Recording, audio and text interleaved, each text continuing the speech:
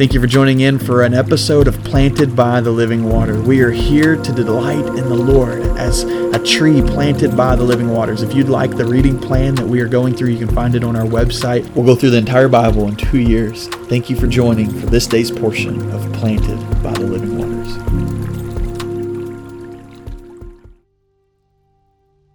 Micah chapter 7 and verse 9 says, "Because I have sinned against him, I must endure the Lord's fury. Until he champions my cause and establishes justice for me, he will bring me into the light, and I will see his salvation." I love this verse. I just think about the beauty of the gospel story right here in front of us. It says, because I've sinned, I will endure the Lord's fury. And we know what that means. We know what it means to be under the Lord's fury to some degree anyways. Of course, we're not consumed because the Lord's mercy is new every morning, and we've not experienced the full fury of God. And one day, the day of judgment will happen when his full wrath, full fury will be unleashed. However, we know what it means to be under judgment from our time apart from Christ, and what it meant to wake up every day without hope.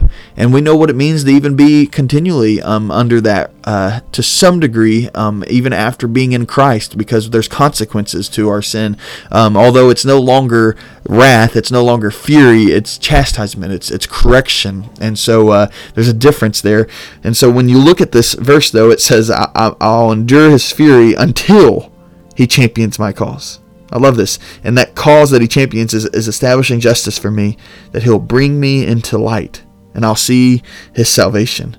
And so what great hope, what great promise we have that while we're under the fury of God because of our rebellion, there's a day that comes when he will champion for us our cause. He'll establish justice for us, something we couldn't do on our own. He'll bring us into the light, and he'll bring salvation, allow us to see salvation. And we know this day has already occurred for us. This day occurred when Christ went to the cross and was nailed there, gave his last breath, and died for me and you, and then raised 3 days later from the grave.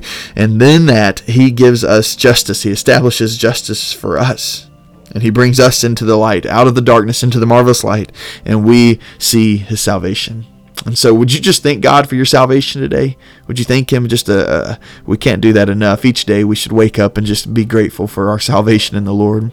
For he has saved us. We love you, Lord. And so, Father, I just pray, God, that you would allow us to see just exactly what you're doing in our lives, God. The fact that we are moved by your justice, Lord. Lord, that we went from being damned in darkness to now brought into light, went from being unjust to now just because of you and the cross, Lord, and we no longer have to endure your fury. Father, we love you. We thank you for the gospel. In the name of Jesus, we pray. Amen.